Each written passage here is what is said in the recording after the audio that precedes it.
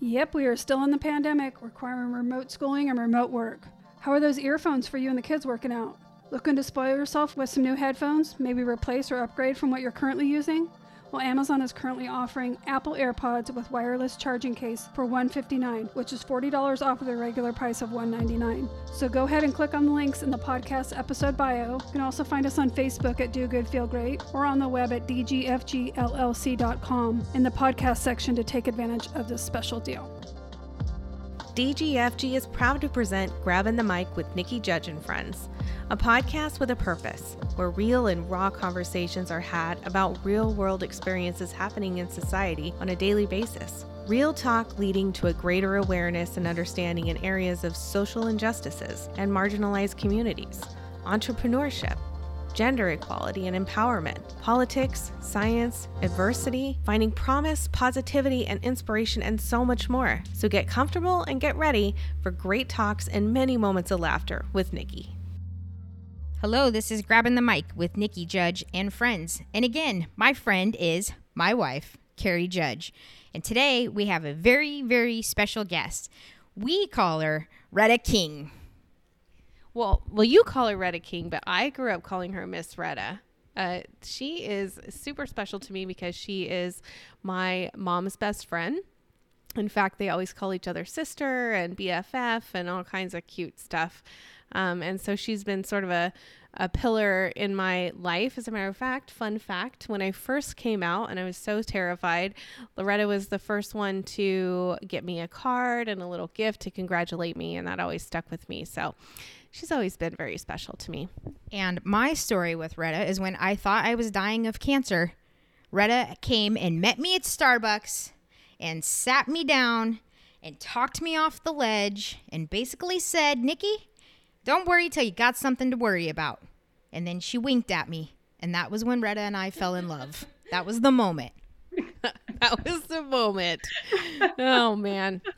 No, we go way back to, I was in teens. I was early teens. And so, yeah. Anyway, Lauretta King is our guest. And like I said, we're super excited to have her. And last week we had Portia Birch, which was a fascinating and educational episode all about racism and about her work in that and trying to make us better and educate us, especially us white people who have no fucking clue. So Retta, I wanted to just invite you to introduce yourself and kind of talk about yourself, your life, your history. Give us your resume on your life.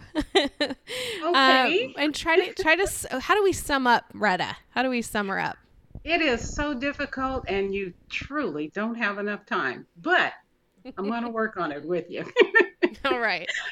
My name is Lauretta King. I grew up in Los Angeles. I'm a California girl. I stayed there almost all of my life.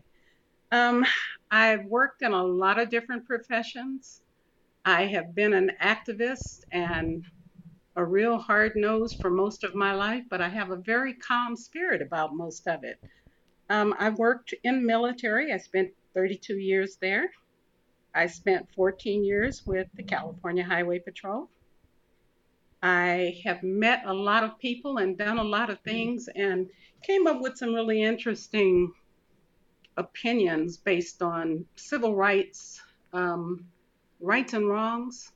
And I have a real high moral compass about certain things. So I don't know where you want me to start, ladies, so go for it. You started it. That's a good place to start. When I think of strong Black women, I instantly think of my Retta. And you have probably, without even realizing, have educated me through my young adulthood. And I always think of you during this month, and I always think of you during the BLM movement. I think of you in terms of, we talked last week about the insurrection and just the stark difference between the Capitol Police presence versus BLM riot or BLM protest presence. And so, I think I want to start with, I'd like to go back a little bit. Okay. I know you have been on the front lines of a lot of movements through your life, and you've seen a lot that Nikki and I weren't even a twinkle in our daddy's eyes for. And I wanted to hear a little bit about your experiences back then, anything that you experienced back then, and some pivotal moments maybe through your fight for equality and through all the things that you've done, because it's incredible what you've been involved in. Well, being from California, I didn't experience the racism of the South of the 1950s. I was born in the 1940s, so I have a pretty good inkling of what was going on, but California had its own very special variety of that. I'm from a family of activists. My mother, Lodi Cherry, was a true dyed-in-wool activist. She started with Dr. King. She went along with Cesar Chavez, got them to kind of start enjoying the fruits of being able to fight together and to make change together. The United Farm Workers movement was a little slow to get on board, and it wasn't until things got really bad that we were able to start that march and get some things done down in the central valleys of California. So we had that battle. We walked the streets of Watts for many, many years for equality. I was a member of the Black Panther Party in 1967, 68, and 69. Los Angeles had an incident in June of 1969, I believe it was, where the Los Angeles SWAT team carried out its first SWAT activities in the country on the Black Panther headquarters on 41st and Central. I think that was December of 69. And I had just left the building the night before. And that was really kind of terrifying for me. I was 20 years old. Did you guys know at all that they were coming? Was there any, did you guys have? No, we had no idea. What had happened a couple of days earlier was there had been an assassination of 2 members of the organization. And nobody could tell us what happened. And there was a lot of protesting and a lot of noise made. And then we just left. And the next morning, I guess about 8 o'clock in the morning, they stormed the building. There were 12 people in the building. 3 of them were injured, 3 cops were injured. It was a give and take, but they got a chance to use some neato equipment like helicopters and grenade launchers and things that they didn't have in their arsenal before. So, yeah, it was kind of like a training exercise, but everybody came out of it okay. The Panthers were extremely misunderstood in the earlier parts of it in 1965 and 66. They actually developed the WIC program that women, infant, and children now benefit from. It's a program that they started in Oakland, California, and able to hand out food and to make sure kids had a morning breakfast. And after a while, the state thought it was a good idea and picked up the idea. So it was an interesting time. It was a very interesting time. Do you think that with the Black Panthers, the misunderstanding was that, because, I hear white people, they say the Black Panthers, they were a racist group. Do you think that there's truth to that? Do you think that that's the misunderstanding? Yeah. Okay. I don't think that that's a misunderstanding. I think that that's a very correct assumption. Racist because it was the only way that you could pull yourself out, separate yourself, and show the inequities of what was going on. We couldn't very well stand next to the average white person and say, we're not being treated right. You had to separate yourself from that and be able to show the inequities of what was going on at the time. So yeah, I think that being able to say racist is sometimes just an identifier. Wow. That's crazy that you were part of all that. I mean, it's almost like out of a movie, to talk to somebody that was on the front lines of that. It really is. It was a very turbulent period, but at the same time, it was a time of awakening for a lot of people. The 1960s were just crazy like that. There were a lot of things that were changing. There was a lot of forced change on people who didn't want it, black and white alike. the changes that were made didn't sit comfortably with everyone. Of course not. Of course not. Yeah, I mean, and I find that that has been actually the theme with our last podcast as well, is just the uncomfortability with change, and also the uncomfortability with white people and their participation or lack of participation or willingness to really see things as they were and as they are today. Let me, at that point, let me share something with you. In May of 1967, the Black Panthers did something that nobody really seems to remember happened. A lot of people weren't born, but they went fully armed with sunglasses, leather jackets, and berets, fully armed to the steps of the California state capitol. Wow. 25 gun-carrying Panthers. That was May the 2nd of 1962. I remember it wasn't too far from my birthday. And when they left, new gun legislation went in for the state of California. I bet. Now, my question is, how come that didn't happen when they started shooting up schools? It's right. I have some real parts of that. Before then, it was legal to have your gun in the open, no problem. California was a whole different place. As soon as that happened, we had legislation on the books within 72 hours. Wow. So just wow. If you want a little piece of a history lesson, that should give it to you. Well, yeah. I mean, that's amazing and eye-opening. Yeah, that's not something that's really remembered. I went back to that because there's a piece of history that I always like to go back to. I've told you the story about the member of the Klan who was really the head of the Aryan Nation. His name was Tom Metzger. In 1978, I met him in Fallbrook, California, after a rally. And I was a military journalist, and I stopped to have a cold drink because I was out near Camp Pendleton. And we stopped to just have a cold drink. And I was standing outside, and he happened to be sitting outside drinking a soda. And he told me who he was. I told him who I was, and we just started talking. And he told me some things, and he says, I can tell you this because nothing you can do about it. But he said that the white Aryan Nation and the clans, they were all going in a different direction. That things had changed so much that they needed to educate their kids while still training them in the ways. Get them educated, put them in high-paying jobs, get them in high-powered positions, get them in the military, get them in politics, and let them do their work from the inside. And that's something that I never, ever forgot. And only because he prefaced it by telling me that there's nothing anybody can do to stop it.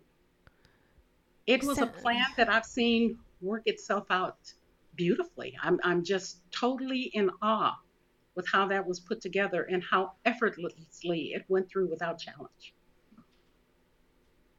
That's amazing. That's, it's funny that you say that, because when you were talking about you've told me this story before. You were talking about the gun laws changing, and that's yet another example of how quietly and how quickly laws and things change to benefit the white people and to keep the black people oppressed in such a blatant way, and through the legal system, through the laws, through politics.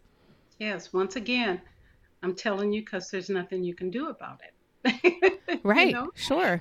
And you know what? I thanked him for that, because then I knew what to watch for. Right. And for the remainder of my military career, and definitely into my law enforcement career, you couldn't take 2 steps without me jumping back at you. It was, I am not going to let one single thing go by unchallenged, because I had already been put on notice that this was the way it was going to be. So it was really an education and an appreciation that I got from a person that we normally, under normal circumstances, wouldn't have never met. Yeah, you would have never crossed paths. No. So when you were, Loretta, when you were talking about that, I was thinking, what was it like to be a young black woman in the military, in the U.S. military? Did you see that you were treated different there? And then we're going to cross over to you being in law enforcement and being a young Well, black woman in law enforcement. a young black woman in the military was very interesting. When I came in, it was 1976.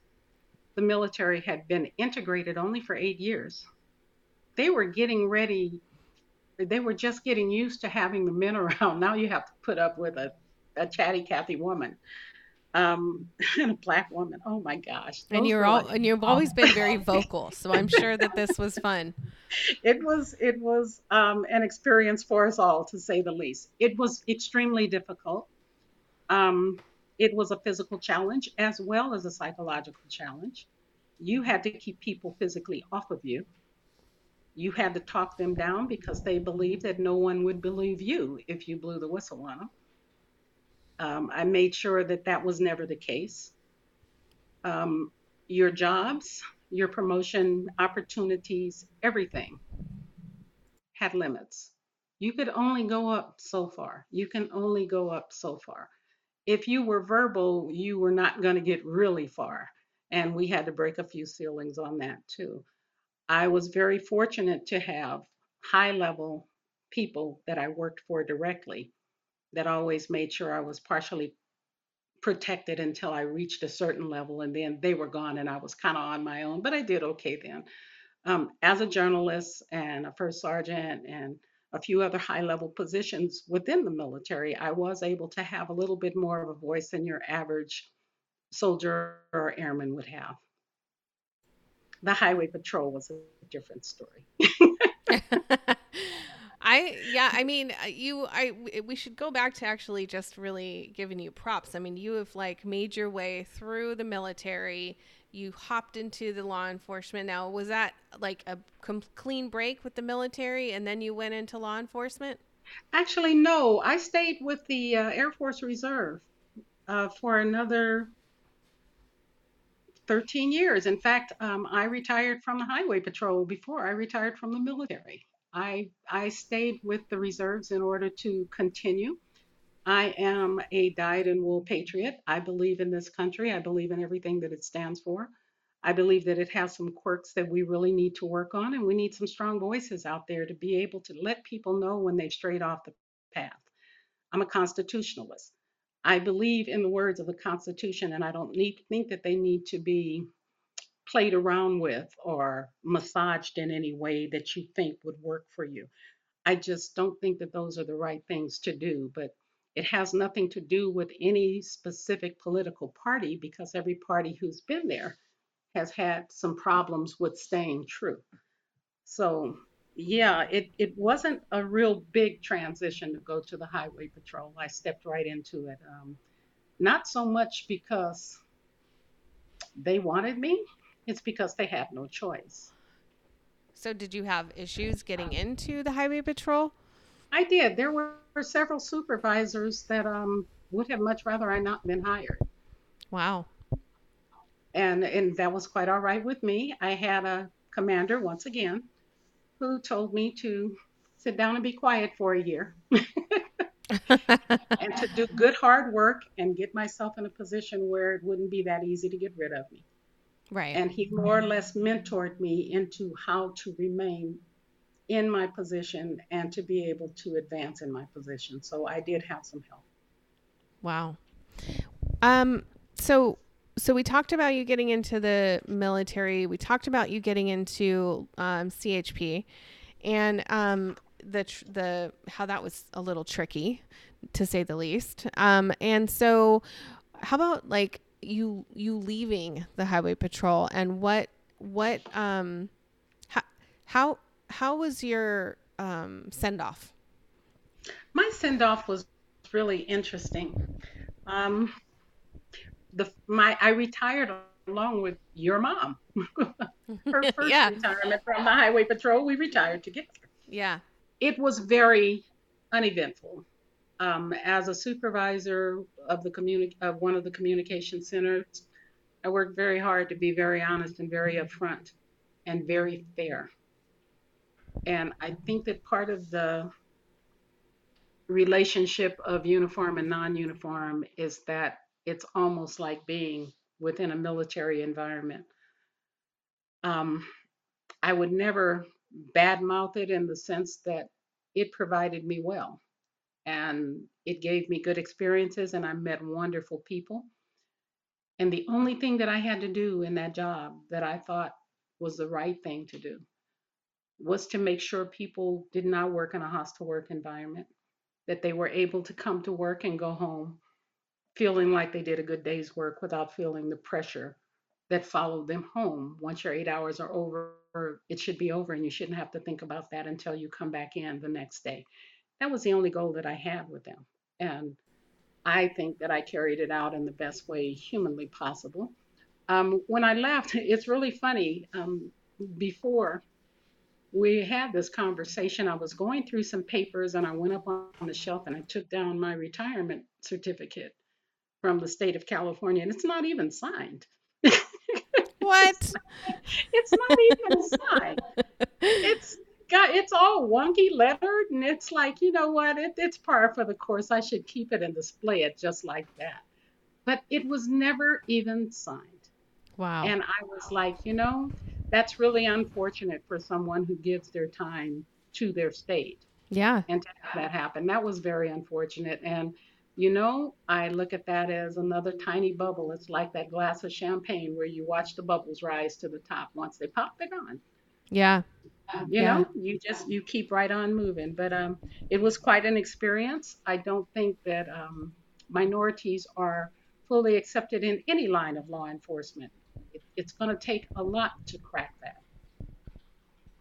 Retta, I want to know. So I noticed that you went to the military and then you went into law enforcement. What do you think it was about you that your calling was to go into two very predominantly white male employments? Like know, did you just sit back and think like this is what I want to do is just shatter ceilings in these two white male dominated fields? It wasn't intentional. I think it was kind of like a Forrest Gump moment. You walk into things accidentally and you just find yourself there.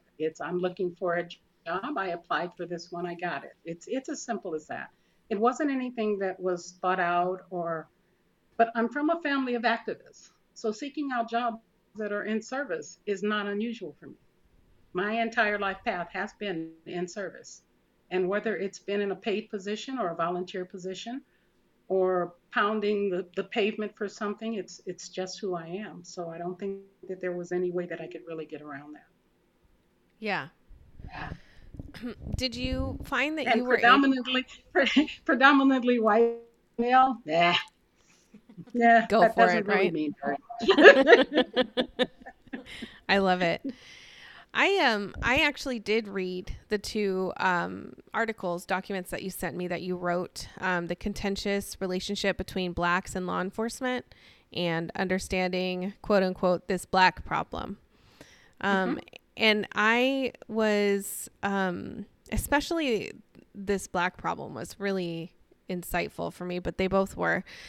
So I wanted to talk to you about that. I wanted to talk to you about the relationship between blacks and law enforcement. As you know, the BLM movement has been around for a while, but it's really showed its face this past year with the murder of George Floyd and so many others that Breonna Taylor, that we know they were in your face. We were all locked down. They were on the news. They saw the videos. We heard the cries from the mothers, all the black mothers out there.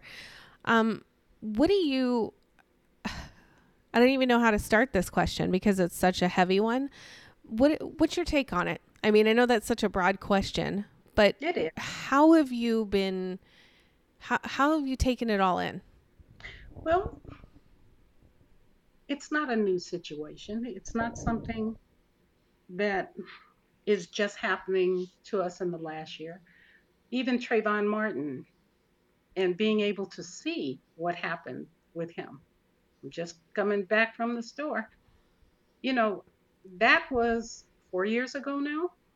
And it Right. just seems like it's just been compounding since. The only difference between this and what's been happening all along is that they're video cameras. And the other thing that has happened is people feel quite comfortable and quite safe being able to do these things because there are no repercussions for it. There's no consequence. Stand your ground. Well, what happened to the man who stood his ground, who tried to protect his wife who was being accosted in a parking lot? He was shot dead right in front of her. Now, nothing happened to the man who did the shooting, even though he was the one who perpetrated that. There's an unequal standard of justice. There always has been.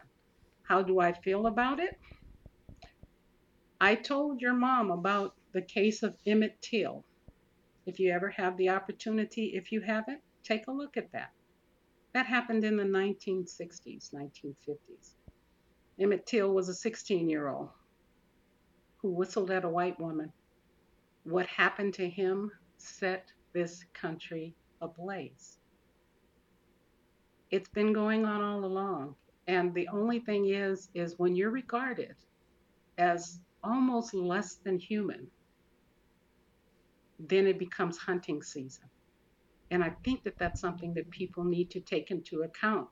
As a white person, you're saying this is all this injustice. I see it as a hunting license. I Wow. see it that it's okay to go out there and do that because this is a thing that people are comfortable with. They've been told this is okay, and they show up in numbers to tell you that they are privileged to the point where this can happen. So yeah, it's something that I've thought about for the last 60 years that I can think of right off the top. And the fact that it's the same argument that we were having 60 years ago when they were lynching people in Louisiana and in Alabama and in parts of Texas. And it hasn't changed. We're still having the same conversation that Marvin Gaye had with what's going on. Same conversation. That was 1970. So the conversation hasn't changed. It's become a little more in your face now. Organizations like Black Lives Matter have been around forever. They haven't gone anywhere. They've been here. Right.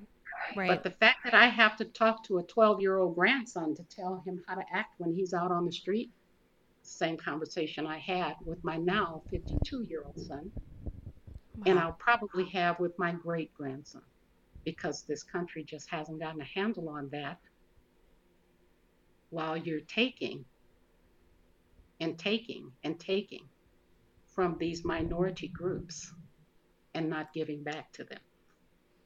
If nothing else but respect, it should be something given back. The only thing that's wrong is if there's no action. Right. We can all sit back and feel like this is the worst thing you've ever seen. Oh my God, look what they did. Watch a man take 4 steps and fall down dead because 17 bullets hit him. And you think how terrible it is. In the back of your mind, you're exhaling because that doesn't happen to you. But it is Mm. happening to someone. And I think that that's the part of it. The action gene is missing. That one that says, don't buy the t shirt, don't buy the t shirt. That just works your conscience. You feel like you did something when you did that. Mm. Don't go to the concert. That just eases your mind. You did something good. You have some good music, but it happens when you get out there and you speak truth. When you hear it, you confront it. You let it be known that that's not the right thing to say. That's not the right thing to do. That's not what I'm all about. So don't tell me that joke. It doesn't happen until you start letting it be known to the people around you that it's not acceptable to you. And that hasn't happened yet. Right. Right. We ask ourselves all the time, Nikki and I do, and like, well, what can we do? Right. And so there's little things that our motorcycle group has done where we eat at Black owned restaurants, and we Mm-hmm. do little things like that, and it is hard to kind of figure out, well, what can we do? Mm-hmm. How do we voice it? And so I'm Have a glad that you said that. conversation. Yeah. Yeah. Have a conversation.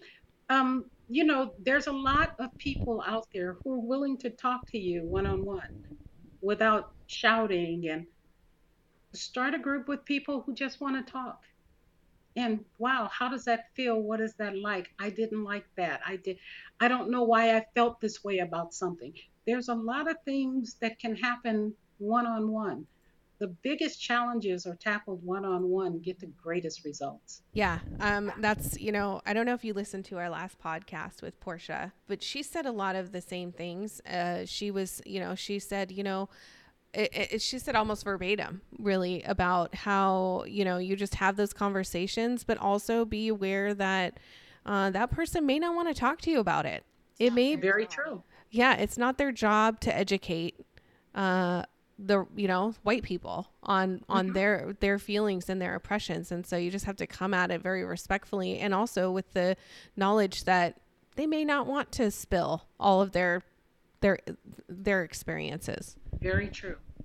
Very true. For a long time, your protection was in your silence and not having that voice, not wanting to share that information. I share that information because that's what I do. But for other people, that's very hard to talk about. To feel that someone and something out there is making you feel inferior, it's not something you want to bare your soul to, so that it can be used as ammunition with you when it's time for you to do other things. One thing that Carrie and I were talking about the other day, we were getting into the car and we were talking about people that are like 30s, 40s. And I remember in high school, if a black person would say something about like slavery, then there was always a white person who would say, well, I'm not sure why you're mad at me for that.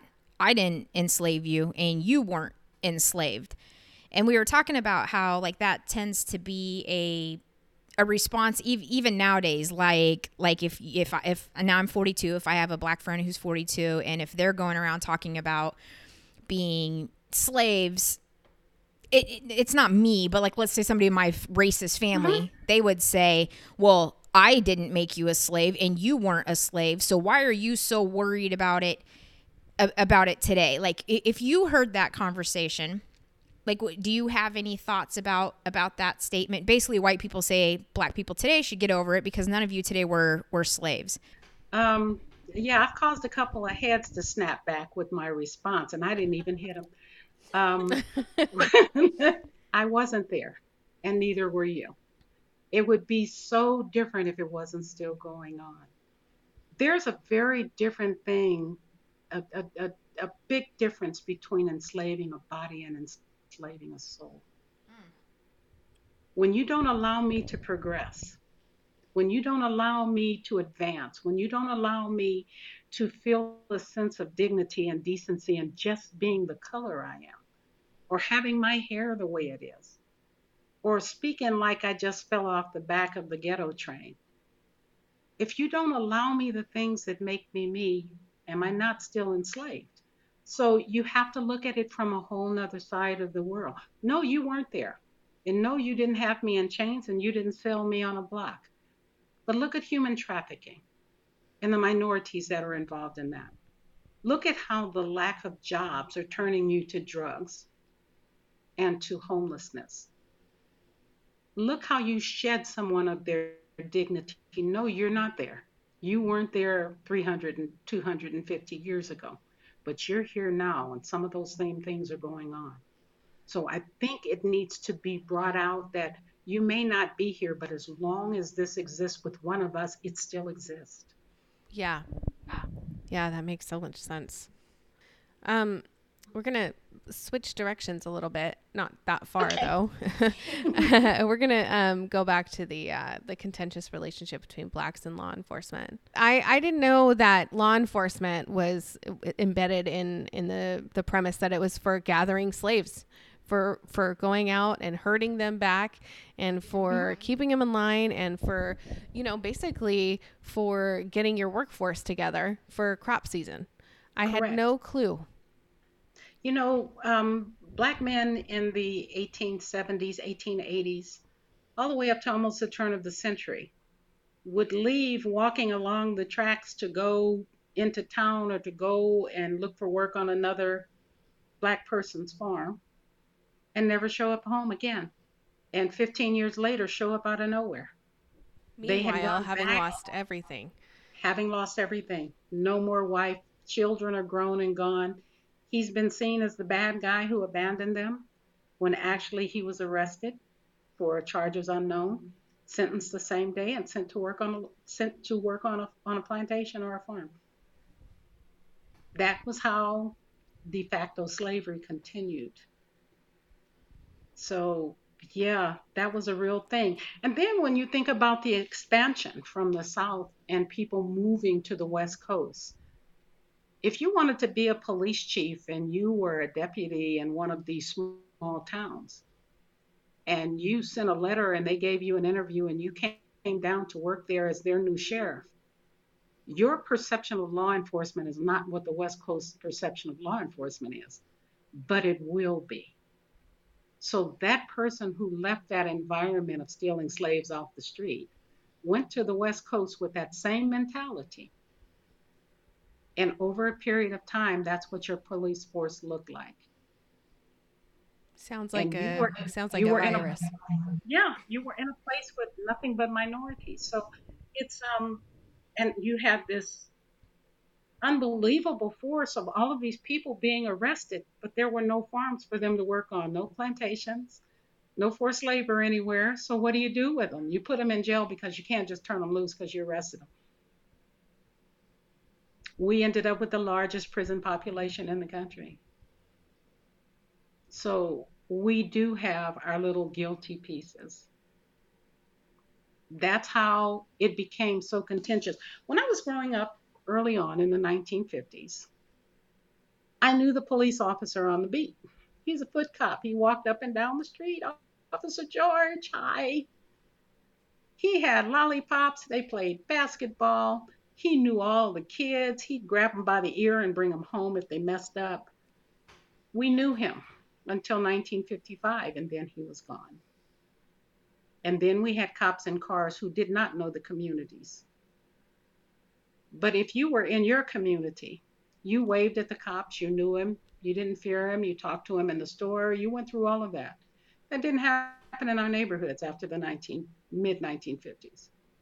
As it got on a little bit more, and I was able to move into areas like the Crenshaw district over into West LA, up into the Brentwood area, you got pulled over just for being in the neighborhood. I live there, damn it. You know, Yeah. Yeah. it's like, can I even go home?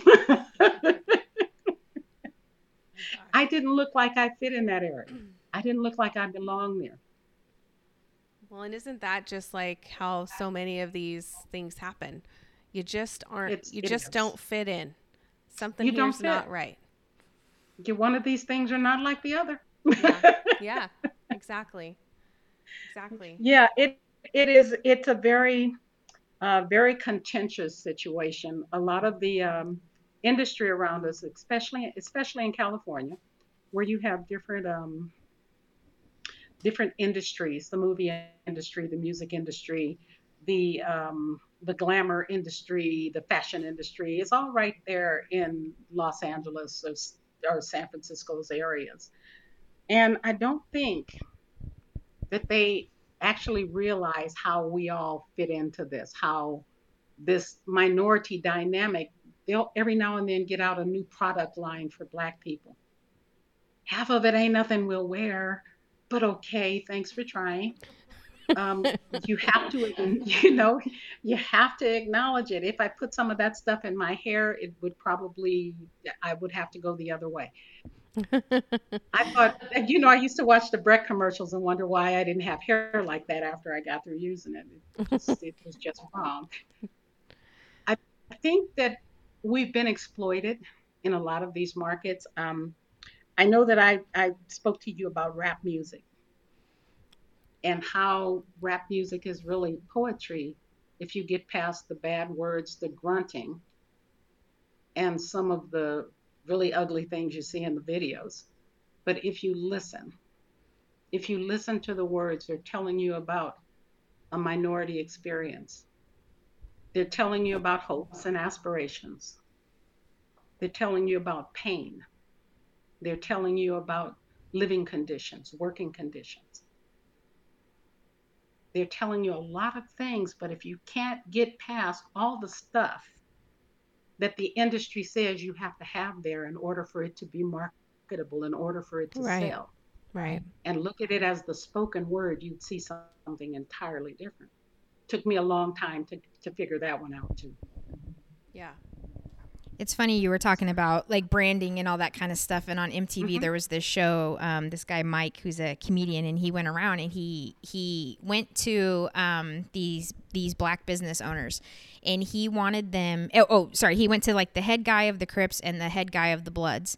And the Crips and the Bloods, they also do a lot of good. There's things out there that they do and money and stuff that they raise. Well, he went to the head of them and he said, I want you guys to launch a soda brand. And they were like, what? And he's like, I want you guys to launch a soda brand like Crip Cola. And I forgot what the Blood one was. But then he took them to these soda companies, which of course are all white guys. And the panel is all white. And he's like, present your soda to these people. And they were like, you know, of course they all got shot down. But then this guy, Mike, he's got a ton of money. So he funded it. And he put like Crip Cola in the inner city liquor stores. Like he was able to get them to buy it. And it was just so crazy how many people like would walk in.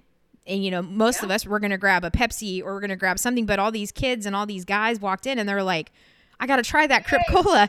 And it like flew off the shelves. But because these white people didn't even give it a shot because, you know, what you see in the media about the Crips and the Bloods and all that stuff. And it was just funny that this guy had this idea to just make something as simple as soda, have the Crips make theirs and the Bloods make theirs. And they put the cans right next to each other.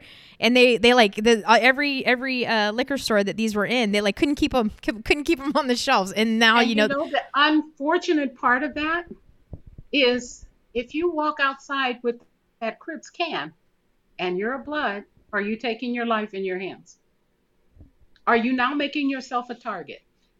And the thing about it that really makes you crazy is that the person who did that doesn't even understand the backstory to what he's doing. Right. And how that can erupt into something that's totally ridiculous. But that's how the rap music did it too. Do you think that I want to see my daughter or my granddaughter twerking in some, let's say some metallic shorts that are cut up to her now on and a blouse that's missing 3/4 of it? But somebody put that out there and made you think that that's what sells, when it degrades you. And the young boy who looks at that and think that it's okay to treat that woman like she was treated in that video and think that that's okay. And she thinks she has to look like that and put Gorilla Glue in her hair to make it lay down. You know, all of this comes back to haunt you at a later time because they grow up thinking that that's acceptable behavior. It is not. Yeah. You in one of your writings you talk about Marvin Gaye and this this quote of his. Do you want to share it with us? Yeah, believe half of what you see, some or none of what you hear. That's a line from Heard It Through the Grapevine. It was true back then and it's true now. Just look at our political situations and the alternative facts. And these are the same battles that we had a million years ago. People who are promising you they're doing the right things for you, they're working on your behalf. As long as there's a dollar sign attached to it, it's not yours. One last thing, I think, before we have to end, but I wanted to talk about the speech that rocked me to my core, that you put in one of your writings. You had attached that. Yes. Yeah. I read it in its entirety and I almost puked about 5 different times. And I highlighted a few things. And, you know, one of the things that just struck me is how, again, and you even mentioned it in your writing, how relatable it is to this day and the effects of everything. And we see it, you know, and how basically the speech is how to create good working slaves, right? Basically, how do you create a slave? One that's going to put out the most, be the most productive. and the most loyal. And it really is, the entirety is how to break someone down. And they actually he compares black people to horses. And how you break a horse just like you would break a person, so that you can rebuild them, so that they will put out the most work, just like a horse. He assures you in the speech, he says, distrust is stronger than trust, and envy stronger than adulation and respect or admiration. And that just really got me. Because we see that, right? We see distrust is stronger than trust. And we see that, if and when people used this type of these methods, which is what he's really selling, they could really just break down these poor people, and really make them distrust each other and distrust everything that's within their nature. And it's a guidebook on how you can. Yes, oh, it's awful, and it's just. It's an operation manual. Yeah, an operation manual. Yes. Yeah, it says on here, and I'm just going to quote. It says both horse and I'm not going to say the word, N-words, people are no good to the economy in the wild or natural state. Both must be broken and tied together for orderly production. For orderly future, special and particular attention must be made to the female and the youngest offspring, but must be crossbred to produce a variety and division of labor. Both must be taught to respond to a particular new language. Psychological and physical instruction of containment must be created for both. I just, when I read this, it just sent goosebumps, and not the good kind, down my arms and my spine, because it's just so evil. Yet we see the effects of that to this day and how Absolutely. It worked. Because it's still being done.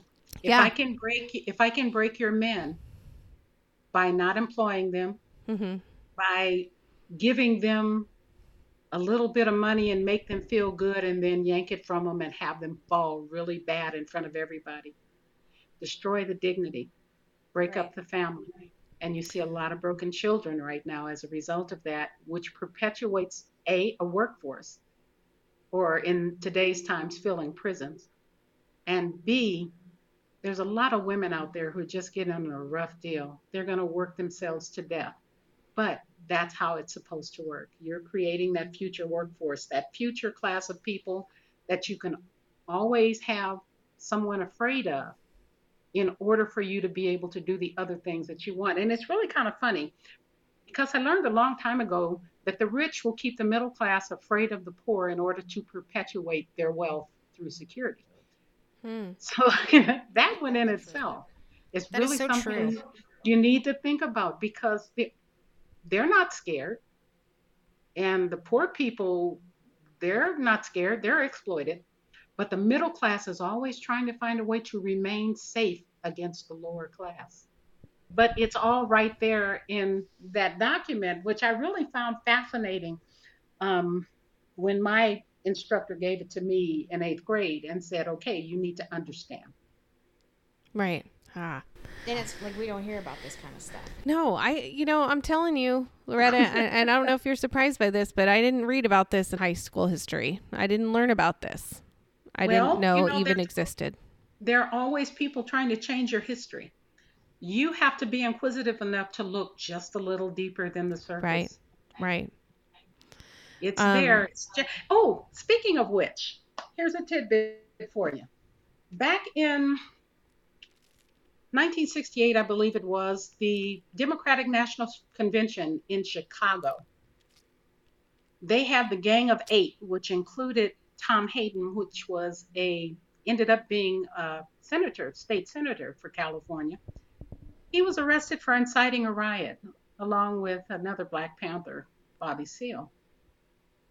And they were arrested for inciting a riot, which included marching, shouting, and general mayhem in Chicago during the convention. They both went to jail for a long time. Wow. And here we have just for protesting. just for protesting.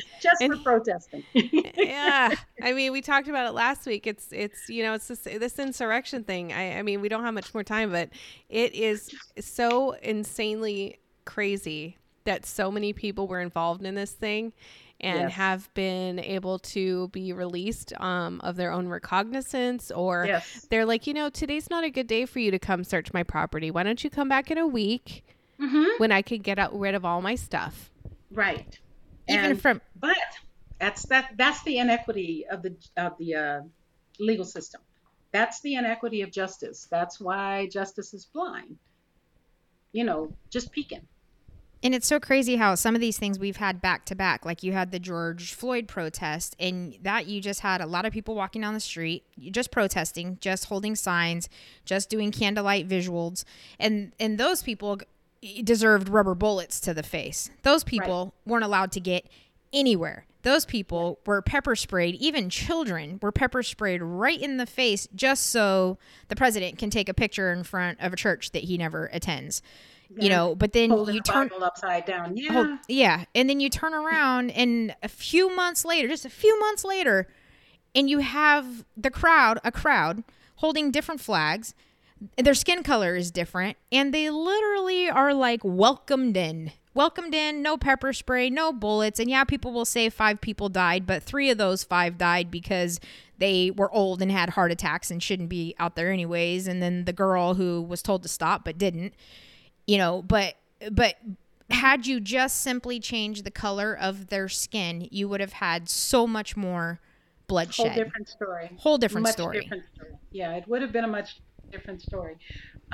I still hold out hope, though. I hold out hope that there's enough people who listen. There are enough people like you and Nikki who are saying this is enough. There's enough people who have it in them to know and to feel, not only isn't this right, this isn't exactly what our founding fathers had in mind for our government. Right.